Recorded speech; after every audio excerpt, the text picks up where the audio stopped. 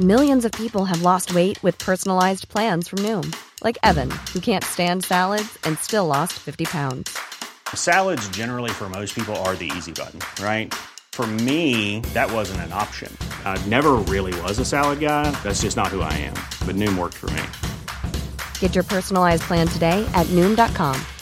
Real Noom user compensated to provide their story. In 4 weeks, the typical Noom user can expect to lose 1 to 2 pounds per week. Individual results may vary. Hello, I'm Phil Dobby. Welcome once again to the Debunking Economics Podcast with Professor Steve Keen. And today we look at Carillion, another public sector outsourcing disaster. A massive UK construction company. It's hit the wall, potentially leaving lots of people out of work, lots of investors out of pocket, and lots of government projects and services struggling without any management or funding. Is this another warning sign that outsourcing practically everything or resorting to public-private partnerships are just too risky? And what benefits do they provide? Why are governments so focused on hiving off responsibility for things that they're paid by the taxpayer to do themselves? That's today on the Debunking Economics Podcast. Well, the collapse of Carillion this week was not only bad news for the company's shareholders, who, by the way, really felt the hit in the middle of last year when the shares fell by more than 2/3 and never really recovered. But it's also bad news for the government because Carillion does a lot of work for them. So Steve Keen is with me. Is this another sign that public-private partnerships, and of course they weren't all just public-private partnerships, a lot of them were just contracting out work to be done by Carillion, but combined that provided a lot of revenue for Carillion, revenue that it seems was just too risky and it didn't work for either side. So is this another sign of governments hiving off jobs in such a way that they lose control? And it basically creates a mess and we see things go off the rails, which is what's happened here. I think it isn't just the government that does it. It's been a general trend, if you go back about 40 or 50 years, for the belief that companies, we're in the X business, we're not in the Y business. Therefore, any component of Y that we're currently doing, we should outsource. And a major part of that, of course, was the growth of the computer industry. And people are saying we're not in the database business. We're in the shoe selling business. So we should outsource the design of our database to an external company. And the whole idea was it's supposed to be cheaper. And the irony is that quite a few times it ended up being more expensive for a range of reasons. First of all, the consultants charge you an arm and a leg and whatever little part of your anatomy they think you can do without at the time, or don't notice that they've taken from you. One of my favourite statements was a consultant it is said believes it no crime to borrow your watch to tell you the time. So the charges were actually higher than was supposed to happen. And though the outsourced company had the expertise in the area itself, they didn't have the internal deep expertise in your company. Yeah. And they continued designing stuff that wasn't quite appropriate.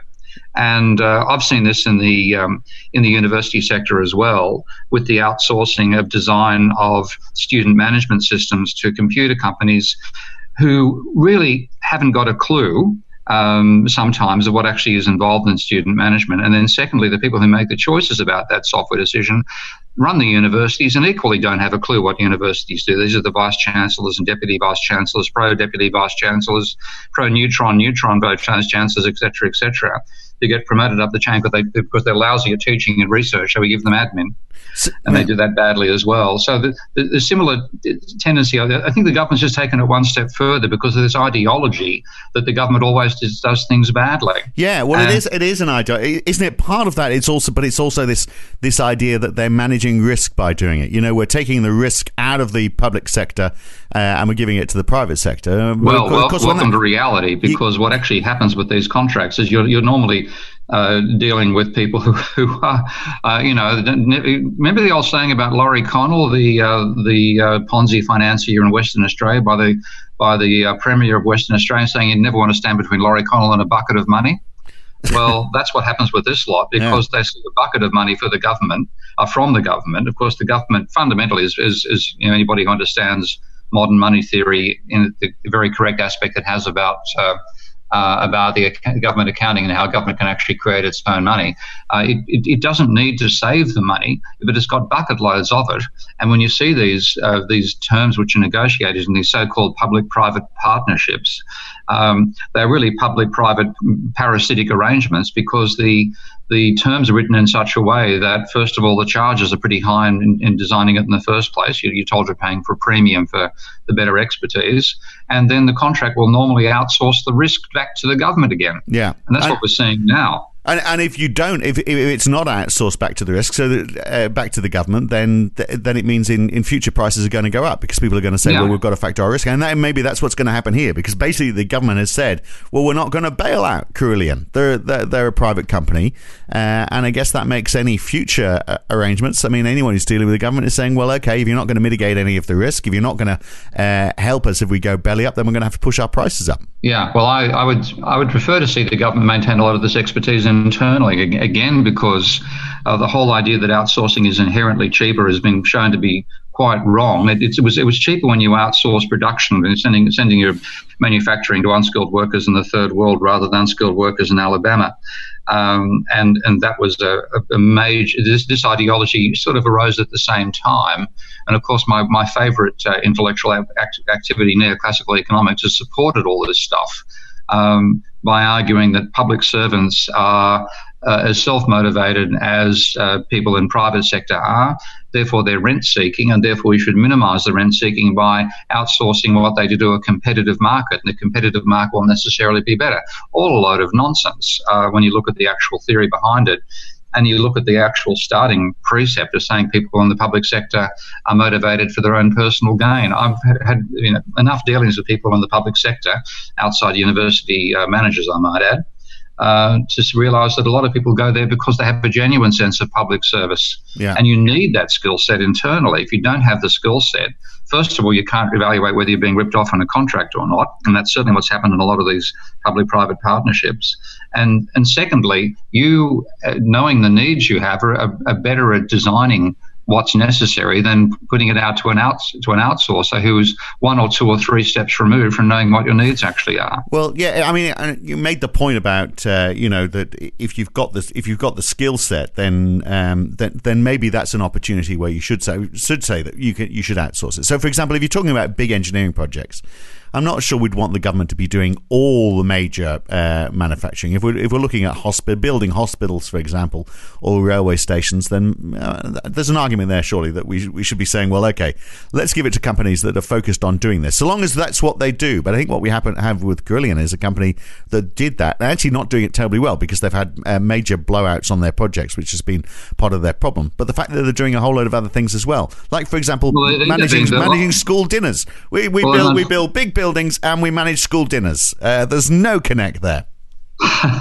Well, what you actually had was what looks like a pretty much internally a Ponzi organisation rather than a genuine one. It was good at financial engineering and pretty lousy at real engineering. Yeah. And this again is the problem. Well, I don't think it was good at either, because actually on the financial engineering, basically they scooped up a couple of other big companies, and I think part of their problem was, apart from the fact that they had the cost overruns with businesses, is also when they acquired these other companies. The share price tanked because basically the incremental value that was created didn't support these additional shares. So the earnings per share went down. So the share price tanked more than half last year, and that was the beginning of their problem. So they're pretty bad at financial engineering as well. No, but they're not saying they're good financial engineers. I'm saying they're actually financial engineers rather than good industrial engineers. Yeah. And this is the whole idea that whacking a profit margin on, and profit margins can, in terms of the comparison to your throughput cost, can be of the order of 40-50%, and that's going to give you a cost saving over so-called inefficient government. Government would need to be inefficient to enormous scale to make that advantageous in the first place. But that's the belief that got put by, I think it's called public choice economic theory, where they tried to use neoclassical profit maximising concepts to explain what the behaviour was of people who actually ran public institutions. And compared to with the starting precept that these are self-interested and rent-seeking individuals in the government, yes, of course they exist, but fundamentally I find that is just not. Pardon me, a little beep from my reminder to talk to you at 10 o'clock this morning. Yeah, I just got one of those at precisely the same time, interestingly enough. So it is. it is a fallacious intellectual background which justified a practice which in the outcome has been massively unsuccessful. And in fact, the risks that have been transferred back to the public sector have been far greater than the cost savings, which turned out not to be there in the first place. But where do you draw the line? So there's a lobby group called We Own It, which you might quite enjoy having a look at. They ran a survey recently, and it said 80% of people believe when a public service is put out to tender, there should always be an in-house bid to see if it could be provided publicly at better value. And in fact, Conservative voters rated that higher. 87% said yes, there should be some sort of in-house bid, so sort of an internal competitor if you're looking at external players. Doesn't seem like a bad idea, because sometimes you do have to go outside. We can't say everything the government provides is provided by the government without any suppliers. They're always going to use suppliers, whether it's a public-private partnership or whether they're just saying, yeah, we're going to pay you to complete this project. They're always going to need suppliers to do stuff for them. Yeah, but you need the expertise internally to be able to assess what the suppliers are putting forward. And this is where, as you de-skill the government and say that our expertise is in, raising the taxes and spending the money, but not actually doing the work. What you end up is potentially with, and I think you've seen this level of de-skilling the public services in certainly Australia and the UK under the sort of Thatcherite arguments that have dominated both countries for some time. You de-skill the public sector to the stage where it can't decide what's a good bid and what's a bad one to begin with. Yeah. So if you're building a hospital, then you should have a chief architect who's involved in the planning of that hospital, who's involved in the decisions about how it's going to be built, how many people it's going to require, all that sort of stuff. Yeah. I mean, I have colleagues who work at a company called Simudyne, which does a lot of very good work on computer simulation, and they act as a consultant to the design of particularly nursing homes right now, where they work out what the evacuation route should be using multi-agent modelling of the movement of people under various risk situations. Now, that's the sort of skill you need from the outside, because that's such innovative software and innovative technology. You're not necessarily going to get that designed internally.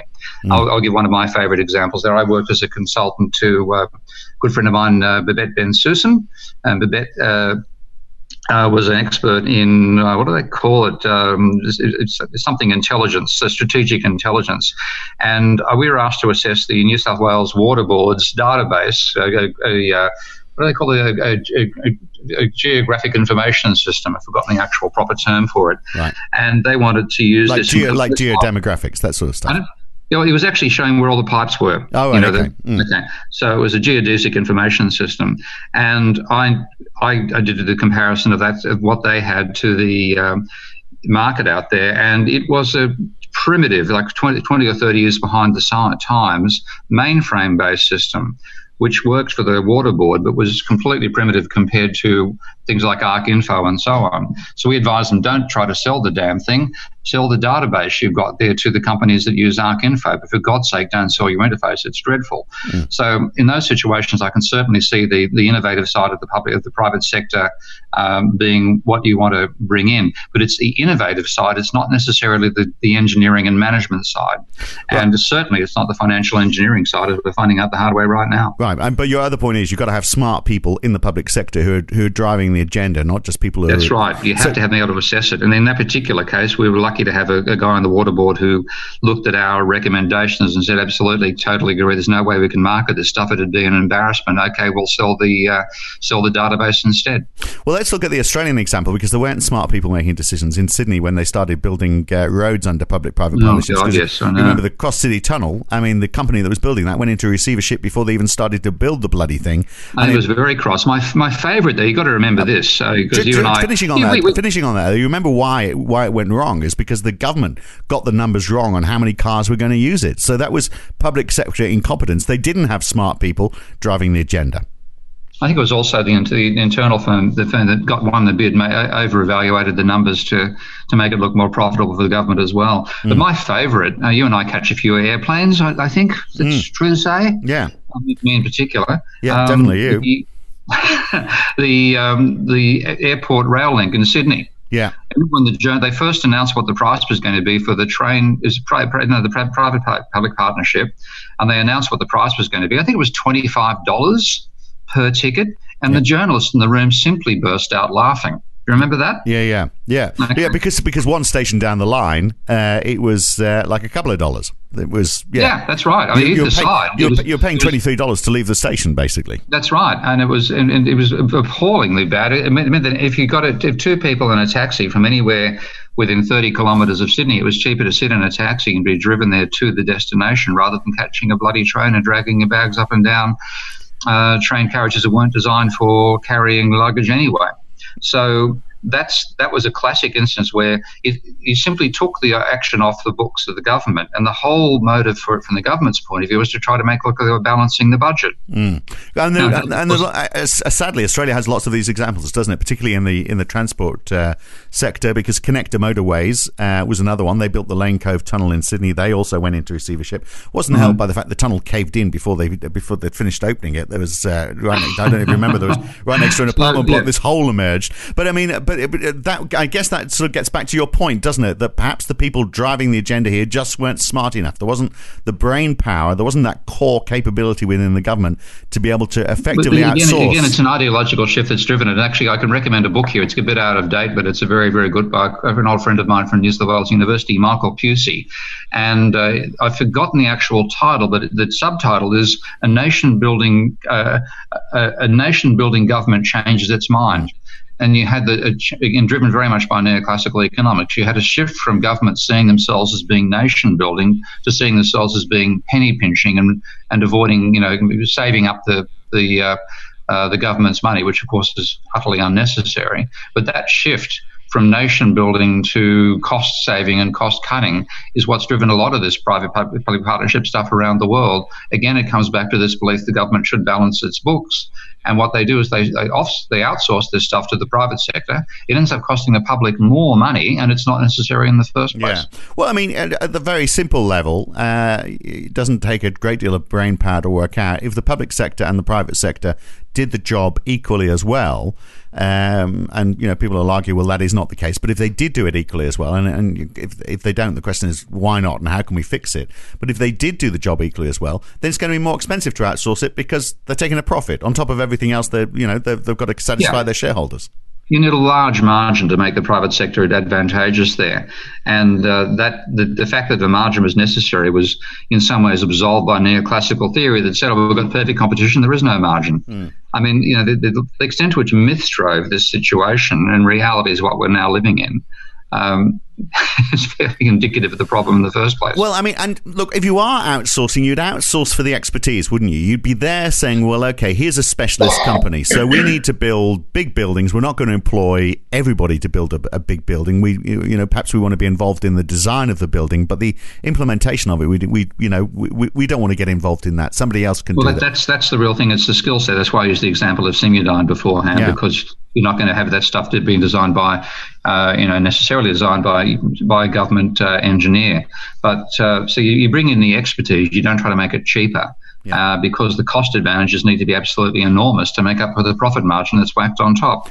And also, of course, as we've seen with this company, the outsourcing of the risk it'll fail in the end. And look, there is that question, isn't there, that if you've got a company that's that big and a whole chunk of their work, I think it's like a third of their work, was in government contracts, they probably get a little bit blasé and start to think, well, we are big. That whole argument we keep on using, did they think they were too big to fail? Certainly, I think some of the people lending money to them were probably thinking, well, they've got secure work because they're working for the government, and therefore they would be prepared to take bigger risks with them. Yeah, and that's exactly what's happened in this case and several others. Yeah. So I hope the trend is over, but what you've then got to do is rebuild the capacity within the state to at least be able to assess these projects in the first instance, and then at least carry some out so you've got some rival expertise internally. Well, expertise is the key point here, isn't it? Because I mean, if you look at Carillion, they were. I mean, you could say, well, okay, they're a construction company, but they also do facilities management for 875 schools. We're now got the bloody fire service delivering those meals to schools because they've got to fill the gap. They were building hospitals, so that's fine. That's a sort of like an infrastructure building project. But they provide housing services for the armed forces. I mean, the army owns those houses. Why do they need someone else to run them? Surely that is a core capability for the government. What have they got the private sector involved in that for? Yeah, I know. It's been a con job, and the interesting thing is we've had 40 years of it now. I mean, the railways in the UK are another instance of that. Absolutely. The idea that it's going to be cheaper, and again, the model that's used is the model of a competitive market. Now, when you put a rail line from here to Brighton, from London to Brighton, there's only one rail line. There is no competitor. What you've done is given them monopoly power, which they will happily exploit and charge you a fortune for it. Whereas the state system doing it, because it doesn't have that motivation, can actually be cheaper and actually do better engineering. I'm continually amazed to see the contrast between the shoddy state of the UK rolling stock and the lateness of the trains versus what's happened over here in where I'm at right now in Amsterdam. I got to the train station yesterday and it was 20 minutes and 30 seconds past the hour, and I saw there was a train at 21 minutes. Oh, damn, I've missed it. I wouldn't think that in the UK. So I'll stroll down; it'll still be there on the platform when I arrive. I've got another half an hour. Yeah, exactly. Yeah, well, I mean, Margaret Thatcher, of course, famously privatised the railways, and she set up separate operating companies. But they also privatised the operation of the track as well. They had a private company called Railtrack, which maintained the infrastructure. Yeah. It was listed on the FTSE. Then they got into financial trouble. There was a couple of significant. How unusual! Yeah, a couple of significant rail disasters. Strange that when the profit motive is the overriding concern, and it was renationalised, and it's still there today. So that was an example of a failure that the government had to retrace its steps on, and yet perhaps not learned a great deal from that experience. No, hopefully we will learn, because I think it's partly where the success of Momentum and Jeremy Corbyn in general, the UK, are coming from, because people have seen so many travesties in this area.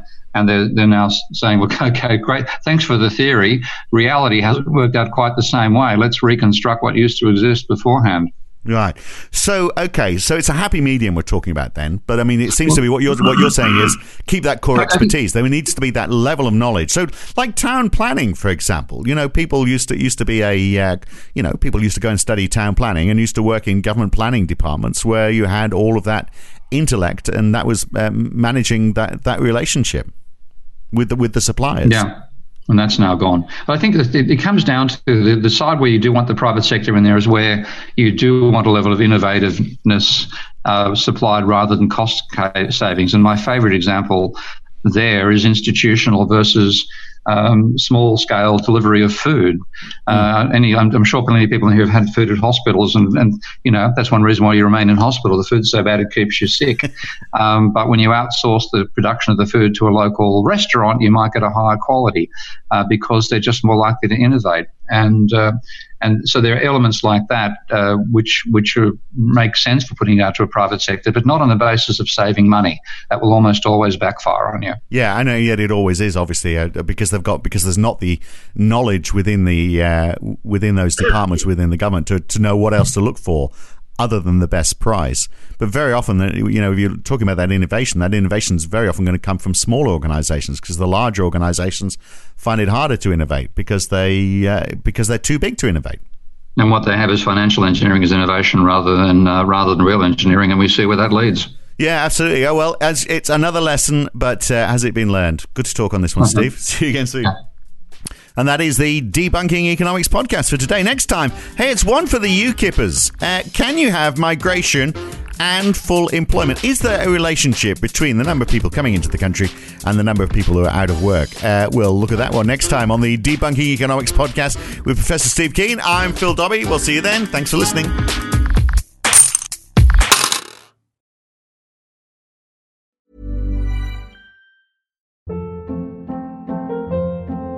Hold up. What was that? Boring. No flavor. That was as bad as those leftovers you ate all week. Keke Palmer here. And it's time to say hello to something fresh and guilt-free. HelloFresh. Jazz up dinner with pecan-crusted chicken or garlic butter shrimp scampi. Now that's music to my mouth. HelloFresh. Let's get this dinner party started. Discover all the delicious possibilities at HelloFresh.com.